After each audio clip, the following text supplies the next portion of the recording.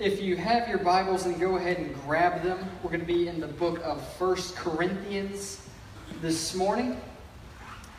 1 Corinthians chapter 15.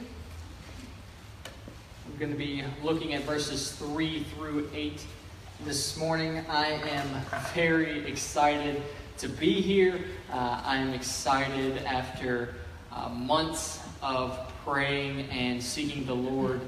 In this process, I know on your end you've been doing the exact same thing, but to finally have the opportunity to stand in front of you, to meet you, to interact with you guys, and begin hopefully a very fruitful relationship, Lord willing. But more than that, right now I am very excited to have the opportunity to worship alongside you guys, to worship our risen Lord, and to have the opportunity to preach this morning. I take preaching very, very seriously because I take the Word of God very seriously. So I'm very excited to be here. It has been a busy week, to say the very least. If you've taken a look at my resume, I think Daniel said in the first service, if you haven't, it's at the church's website, NRBC or whatever it is, /resume. And you can find my resume, you can check it out. But I am still in school, still full-time seminary student. So this week I had an exam that I had to get done. I had a 7-page paper that I had to turn in. I had sermon preparation that had to be done, all while working the midnight shift at UPS. So it has been a very busy week, to say the least. But I know that I am certainly not the only person that feels this way. You guys know exactly what it's like to have busy weeks. I'm sure most of you, if not all of you, have full-time jobs that you work. It takes the majority of your day. And you come home from work, and then there's laundry that needs to be done. There's meals that needs to be cooked, and then you have to clean up, put everything away. The house is an absolute wreck because you have a bunch of kids running around. It looks like a hurricane's gone through, so you're just trying to clean up after everybody. And then once everybody's finally clean, ready to go, and you get them in bed, finally you have a couple minutes, you can breathe, you can relax, and then it's time to go to bed, right? And you start the whole process all over again. And we get in this habit. We are so busy with everything that just life throws at us that oftentimes we forget the main purpose of why we are here. Right? We forget that our main purpose, why God has put us here corporately to worship, but where He has you in your job, at your school, at your grocery store, whatever events you have going on, God has put you there for a purpose, and that is to know the Lord Jesus Christ in a deeper way and to share Him with those that are around you. That's why God has put you where He has. And what we're going to see this morning is Paul's reminder to the Corinthians of that which is of most importance, what is of top priority. After spending a lot of energy, a lot of time writing to the Corinthians, right? We're in chapter 15, so that means there have been 14 chapters previously that's full of just good stuff. Paul tries to refocus their hearts, refocus their minds on what is of top priority. I'm sure he understood that in the first 14 chapters, there's a lot of stuff in there that people disagree about. Well, I think it means this, well, I think it means this. Paul understood that would be the case. But in 1 Corinthians 15, as we're going to see, he focuses them in on what is most important, the gospel message. Because if we get the gospel message wrong, we do not have hope. You do not have hope. Right? Do we understand that? You could get everything else in the Bible correct, be able to explain, interpret everything, but if we get the gospel wrong, we do not have hope, both now and into eternity. So this morning I want to bring us back to what is most important. We'll spend some time refocusing our minds and our hearts away from all the busyness and just center our focus on the gospel message. And honestly, it makes me think of Vince Lombardi. A lot of you may know that name, legendary football coach for the Green Bay Packers. And in 1961, he walks into spring training. In 1961, the Packers had just lost in the championship game. They'd blown it in the fourth quarter, so you can imagine players coming into spring training, they're amped up, they're ready to go. All right, we got so close. What's the coach going to say to make us train a little bit harder, to do something a little bit different so we can get back and we can win the championship this year? Vince Lombardi walks in, again, spring training full of these professional athletes, and the first thing that he does, he grabs a ball and he holds it up in front of them. He says, "Gentlemen, this is a football." Coach Lombardi was bringing them back to the basics before starting anything else. And as Christians, we must be sharp on our fundamentals. That's right. We need to know the basic tenets of our faith, right. And that is the gospel of Jesus Christ. That is of first importance. So that's going to be our focus this morning. So hopefully by now you are already on the correct page in your Bible or have found the correct tab on your device, whatever you're reading off of. But 1 Corinthians chapter 15, looking at verses 3 through 8, and I will be reading out of the English Standard Version this morning. Again, 1 Corinthians 15, verses 3 through 8 says, "For I delivered to you as of first importance what I also received, that Christ died for our sins in accordance with the Scriptures, that he was buried, and that he was raised on the third day in accordance with the Scriptures, and that he appeared to Cephas, then to the 12, then he appeared to more than 500 brothers at one time, most of whom are still alive, though some have fallen asleep. Then he appeared to James, then to all the apostles, last of all, as to one untimely born, he appeared also to me." Let's pray together. Father, we love you. Father, we are here for you. Focus our hearts, focus our minds on who you are, on the person and work of Christ. Holy Spirit, I pray you would speak through your word, as you have already said in Isaiah 55, that your word will not return void, but it will accomplish everything you set it out to accomplish. So I'm trusting that this morning, Holy Spirit, speak through me, protect this congregation from anything that might be from me. Speak to their hearts, open their eyes. We need you. We absolutely need you to focus our hearts on what is most important. So we trust you and we love you. It's for your beautiful name I pray. Amen.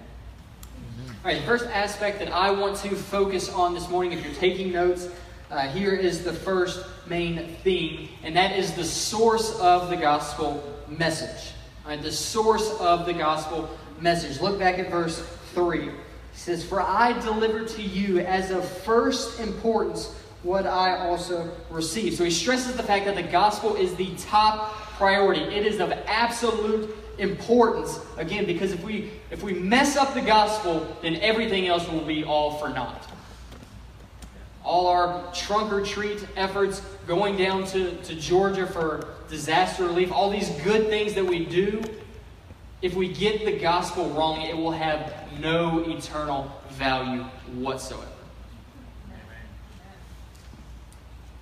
But look at how he says he learned it. "For I delivered to you as of first importance what I also received." He says he received it. Now you may ask, why does that matter? Why is that important? Well, to begin, it means that the gospel message that Paul is preaching to them, writing to them, and according to the first two verses of 1 Corinthians 15, the Corinthians have believed it, they have received it, and they are standing on it. It means that Paul didn't make it up. That's right. It did not originate with Paul. Right? He is the herald of the message. He is not the author of the message. He is the one that rides into town and says, "Thus says the king." Yeah. He didn't make it up. But he received it. I'm sure that you remember how Paul was first converted to Christ. He was on his way to Damascus, right? Not as a friend of Christianity. He was an ardent opponent of Christianity. He was going there with the purpose to bring the Christians back to face trial. And if he had his way, he would give approval at their death in the same way he did with Stephen, right? So he was no friend of Christianity. He thought they were a plague on society because as a Jew, he saw the worship of God in any other way as a false religion. But then on the way to Damascus, right, you remember the story, Jesus shows up, bam, literally knocks Paul off of his horse. All right, light shines all around him. Paul's blind.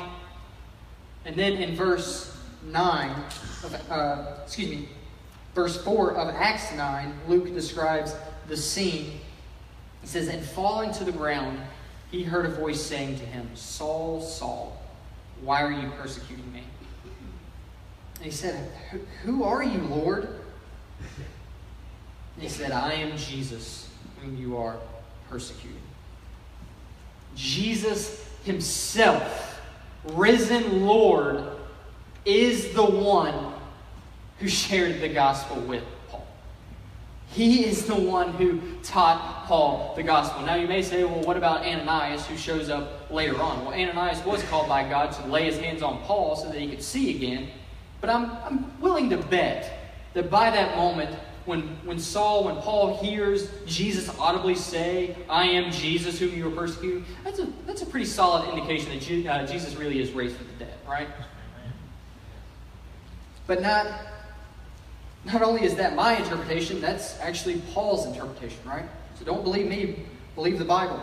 Galatians chapter 1, verse 12, Paul writes, for I did not receive it, he's talking about the gospel, from any man, nor was I taught it, but I received it through a revelation of Jesus Christ. So the message that Paul was preaching and teaching, and by extension, not only to the Corinthians, but to us, did not have its origin in Paul, in his mind, or in the mind of another man, but it originated in God himself. God is the origin and the source of the gospel message. And because that is so, because it's God's gospel, not our gospel, we have no right or authority to change even the slightest letter of the gospel. It is God's gospel. But that should give us confidence, right? When we look at every other religion of the world that can trace their heritage back to one individual that they viewed as very smart, that came up with this crazy way to worship, we take a step back and say, no, this is God. The one who spoke creation into existence is the one who originated the gospel message. That's right. God is the author of the gospel. And that leads us to our second point this morning that I want to take a look at, namely the larger narrative of the gospel. Right, the larger narrative. What do I mean by larger narrative? And basically what I mean is that the Old Testament, everything in the Old Testament, from Genesis 1:1 to Revelation 22:21, the entire Bible is a single story in which God is revealing his salvation to his people. Right, that the entire Old Testament is pointing to one individual. That Jesus Christ and his person and his work is the climax of all of redemptive history. The way God has been saving his people from the beginning. And everything in the Old Testament is pointing towards and leading up to the coming of Jesus Christ. It's all about Christ. Look back at what Paul says in verses 3 and 4. For I delivered to you as of first importance what I also received, that Christ died for our sins in accordance with the Scriptures, that he was buried, and that he was raised on the third day in accordance with the Scriptures. The simple gospel message that we hold so dearly. That Jesus Christ, truly God, truly man, lived a sinless life of perfect obedience to the Father, falsely condemned, crucified on a Roman cross bearing on his body the wrath of God for sins. Yeah. Dead, buried, and resurrected. The gospel is objective. It is objectively true, which means that it's outside of our own viewpoint or perspective, which basically means whether or not we agree or disagree, believe or don't believe, that doesn't change the fact that the gospel actually happened. Right? Whether I agree or disagree with the fact that George Washington was the first president is really irrelevant, right? That happened regardless of whether or not I think it did. In the same way, Jesus died and rose again objectively. But we'll talk about that more in a minute. But because the gospel has its source in God, it's not plan B. Right? God wasn't sitting up in heaven after Adam and Eve had taken of the fruit and just like, I don't know what we're going to do now. They've blown this one. All right, we need to call a council. We'll form a committee and we'll figure this thing out. No, from the beginning, this was God's plan. And if Christ's death and resurrection were planned from the beginning, then we would assume that God would have spoken about it throughout time, right? We would assume that the Old Testament has some references and inferences about it, correct? And there is. There are plenty. But to begin, the notion that the Old Testament points to Christ is not even just my perspective. That's actually Jesus' own perspective on the matter.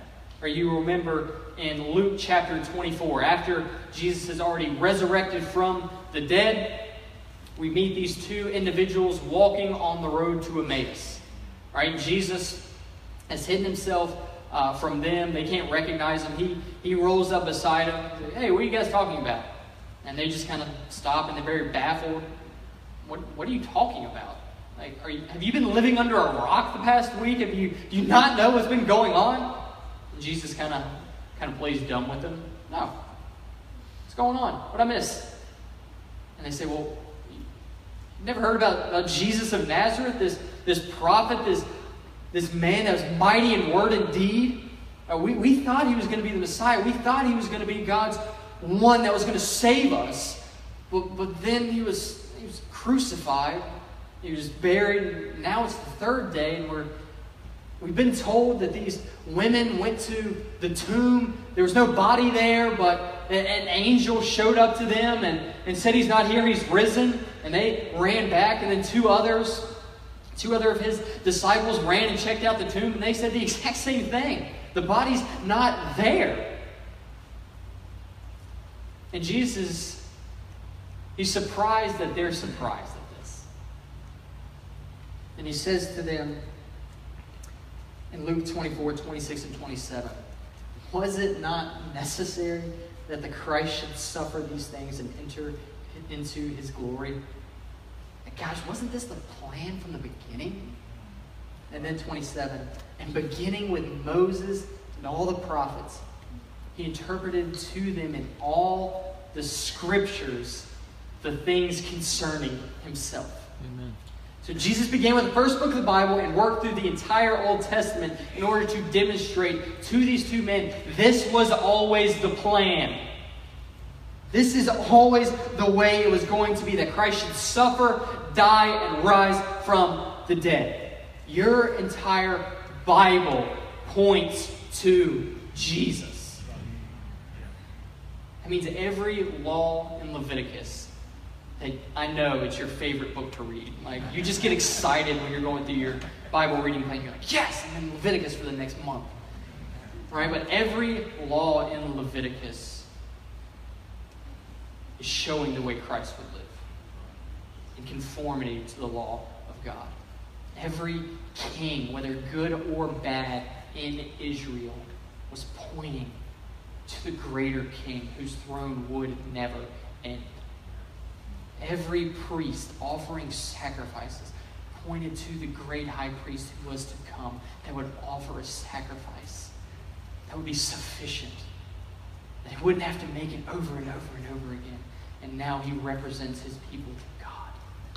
And every prophet of the Old Testament preaching the Word of God points to one who was to come, who would not only preach the Word of God truly, but is in himself the Word incarnate. It is all about Jesus. And Isaiah 53 is a key text. We don't have time to look at the entire thing, but especially in regard to the death of Christ. In verse 5 of Isaiah 53, he writes, "But he was pierced for our transgressions. He was crushed for our iniquities. Upon him was the chastisement that brought us peace. And with his wounds we are healed." That the Christ, that the suffering servant of Israel would be pierced and would be crushed, but not for his own sins. You see that? He was pierced and he was crushed. In fact, continue on in the chapter, and Isaiah will say it was the will of the Lord to crush him. But it wasn't for crimes that he had committed against God. No, it was for our transgressions. It was for our iniquities. So when we look at the cross, we see a beautiful picture of the love of God. We see a beautiful picture of God's love for his people. But on the cross, heaven forbid we ever look there and not see the utter sinfulness of sin. The heinousness of sin, because that's how much it cost in order to save us. It took the death of the infinitely worthy Son of God because our sin is infinitely heinous against God. That's right. And if we think lightly of our sin, it's not that big a deal. Nobody's perfect. If we think lightly of our sin, we will think lightly of our Savior. Because if your sin is not that big a deal, Christ's death is not that big of a deal. But he was crushed for our iniquities. But not only was his death prophesied in the Old Testament, but so is his resurrection from the dead. Psalm 16:10 says, "For you will not abandon my soul to Sheol, or let your Holy One see corruption." So David, in this text, writing this psalm, is speaking prophetically that God's coming one would not be abandoned in the grave. His body would not see corruption, decay, but that God would raise him up from the dead. Now, you may be thinking, well, reading what you have on the screen, right, reading all of Psalm 16, it's a pretty far leap there, Ethan. Right? Wouldn't it be more natural to read the text, David writing when he says, "For you will not abandon my soul to Sheol"? Wouldn't we be smarter, better English readers if we would just say, well, he's talking about himself? But again, this isn't my interpretation of the text.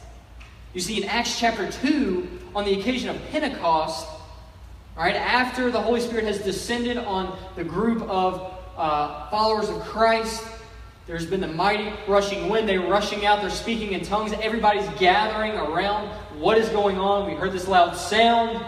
What's going on? And Peter stands up and preaches the first Christian message. And in Acts chapter 2, in verse 28, Peter actually quotes this text. Or he actually quotes Psalm 16:10, and then he explains it in verse 29, still in the sermon. He says, "Brothers, I may say to you with confidence about the patriarch David, that he both died and was buried, and his tomb is with us to this day. Being therefore a prophet, and knowing that God had sworn with an oath to him that he would set one of his descendants on the throne." Here it is, listen to this. "He foresaw and spoke about the resurrection of Christ, that he was not abandoned to Hades, nor did his flesh see corruption." So Peter is the one that says that this text is about the resurrection of Christ, showing that the death and resurrection of Christ has been talked about through the entire Old Testament, right? It did not originate in man, but is from God. That's right. And that means that when we read the Bible, that we don't have just a collection of ancient texts that just happen to be put together, but we have one overarching story of the way that God has been saving his people from the beginning, with the climax being the person and work of Christ. Amen. So that means every time we read the Bible, believing it's the very Word of God, regardless of where you are, we are always to have an eye towards Christ. Where is Christ in this text? How is he shown?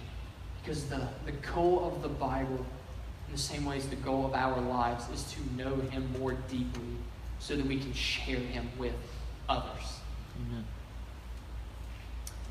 Finally, not only is the gospel source God and not man, and not only has it been prophesied throughout the entire Old Testament, all of it leading up to this climax, but it also happened in history. Now, we hinted at this earlier, but I want to emphasize it one last time, that the death, burial, and resurrection of Christ is not just a great story, but it actually happened. Right? It's not Beowulf, it's not Hercules, it's not these massive mythology sets, but it's history. So that when you pick up the Bible, you are reading history. Like, this actually happened.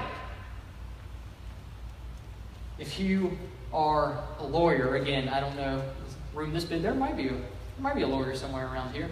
But if you're like me and just like crime shows, like there's 10,000 different options. Like you can take your pick on television of just crime shows. You watch enough of them, you realize that when it comes to a court case, the one thing that sets apart a good court case is whether or not there are witnesses. Right? If I walk into the courthouse prosecuting this individual, knowing I got 3 or 4 people that can say, he did it, this is where I was standing, this is what he was wearing, this is what happened, this is what time it was, I feel pretty good about my chances, right? Credible witnesses make all the difference in the world. In the same way, Paul in 1 Corinthians 15 is really arguing like a lawyer here. He's pleading his case. Look at verses 5 through 8. He's listing his witnesses. Verse 5, and that he appeared to Cephas, then to the 12. Then he appeared to more than 500 brothers at one time, most of whom are still alive, though some have fallen asleep. Then he appeared to James, then to all the apostles.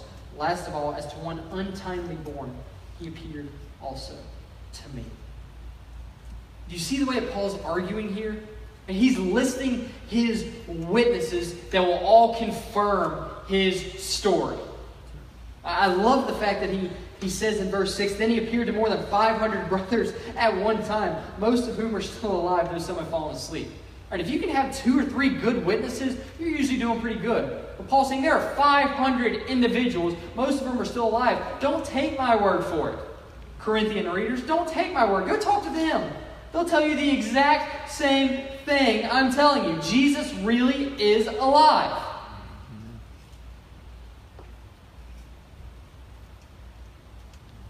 Another interesting individual on this list, we don't have time for all of them, but another interesting one to me is James. I love the fact that James is on this list. Now, who is James? James is Jesus' brother, right? Who lived in the same house as Jesus, and that even at the beginning of Jesus' ministry was not a believer, right? He did not believe anything Jesus was saying. In fact, in John chapter 4, verses 2 through 5, his brothers are kind of mocking him when they say, John chapter 4, 2 through 5, leave here and go to Judea, that your disciples also may see the works you are doing. For no one works in secret if he seeks to be known openly. If you do these things, show yourself to the world. You want to be well known? You want to spread your cause? Don't be in secret. Go in front of people. Show them what you can do. And then in verse 5, for not even his brothers believed in him. So James didn't start as a follower of Jesus. That's right. But he died as the leader of the church in Jerusalem and a martyr for Christ. What happened? What changed? Because again, it's easy to get in front of a crowd, be passionate, and convince a bunch of people you don't know. It's hard to convince your family members of something, right? You can't really pull the wool over their eyes. Right? They can see through you most of the time. So what changed for James for him to go, he's crazy, to he's the Son of God, and I'm going to lay down my life on that? I'll tell you what happened. James saw Jesus crucified gruesomely. The Romans were very good at killing people. They were very good. Jesus was buried and then rose from the dead. James sees him crucified, dead, buried, and then has a conversation with them after he has risen from the dead. That's usually a solid way to convince your brother that you really are the Son of God. Rise from the dead and have lunch with him. Right? Ladies and gentlemen, Jesus died on the cross for our sins in payment, bearing on himself the wrath of God that is due us. Buried and risen again. If Jesus did not rise from the dead, we do not have hope. Do we understand that? Paul's entire argument, the rest of 1 Corinthians 15, I highly recommend going and finishing this chapter when you get home. But Paul's argument for the rest of 1 Corinthians 15 is, if Jesus is not risen, we're not going to be risen, because nobody can be risen. If the Son of God isn't raised, we can't be raised. Therefore, if he's not risen, we're still dead in our sins, we're not saved, and we are of all people most to be pitied.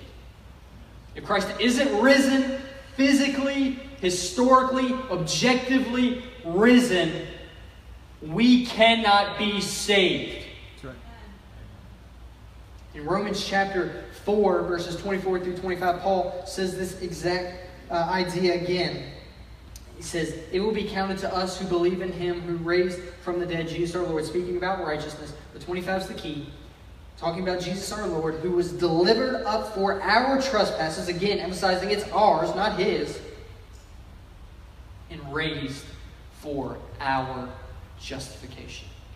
Our justification, our right standing before a holy God is predicated by whether or not Christ is risen from the dead. If Christ is not risen, we are not justified.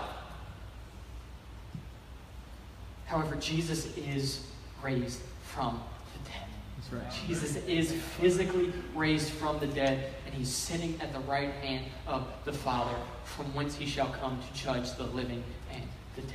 That's right. So if you're here this morning and you have never believed in Christ at all, I invite you to this morning. That the Christ we're here to worship died in our place. And through simple believing, through trusting, through receiving, nothing that you can do, just receiving this, you will be saved. Romans 10, if you believe in your heart that Jesus is Lord and confess with your mouth, you will be saved. Amen. That Christianity is not just a set of morals. It's not just a set of do this and don't do that. But it's all based on objective truth that Christ is who he says he is.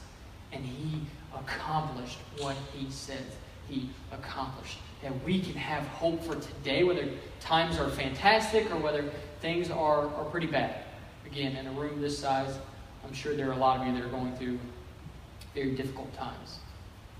But we can have hope for the moment. Our feet can be on solid ground because Christ is risen. That's right. And he can save this morning. Again, if you are not a follower of Christ, I would urge you to believe today.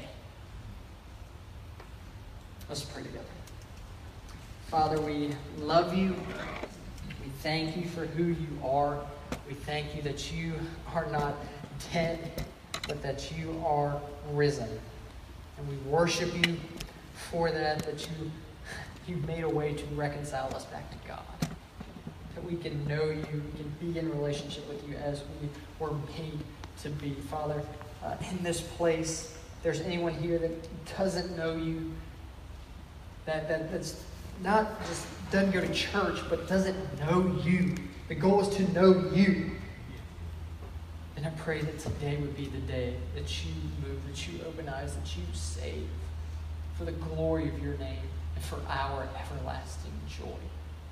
We need you. We love you. It's for your beautiful name I pray. Amen. Amen.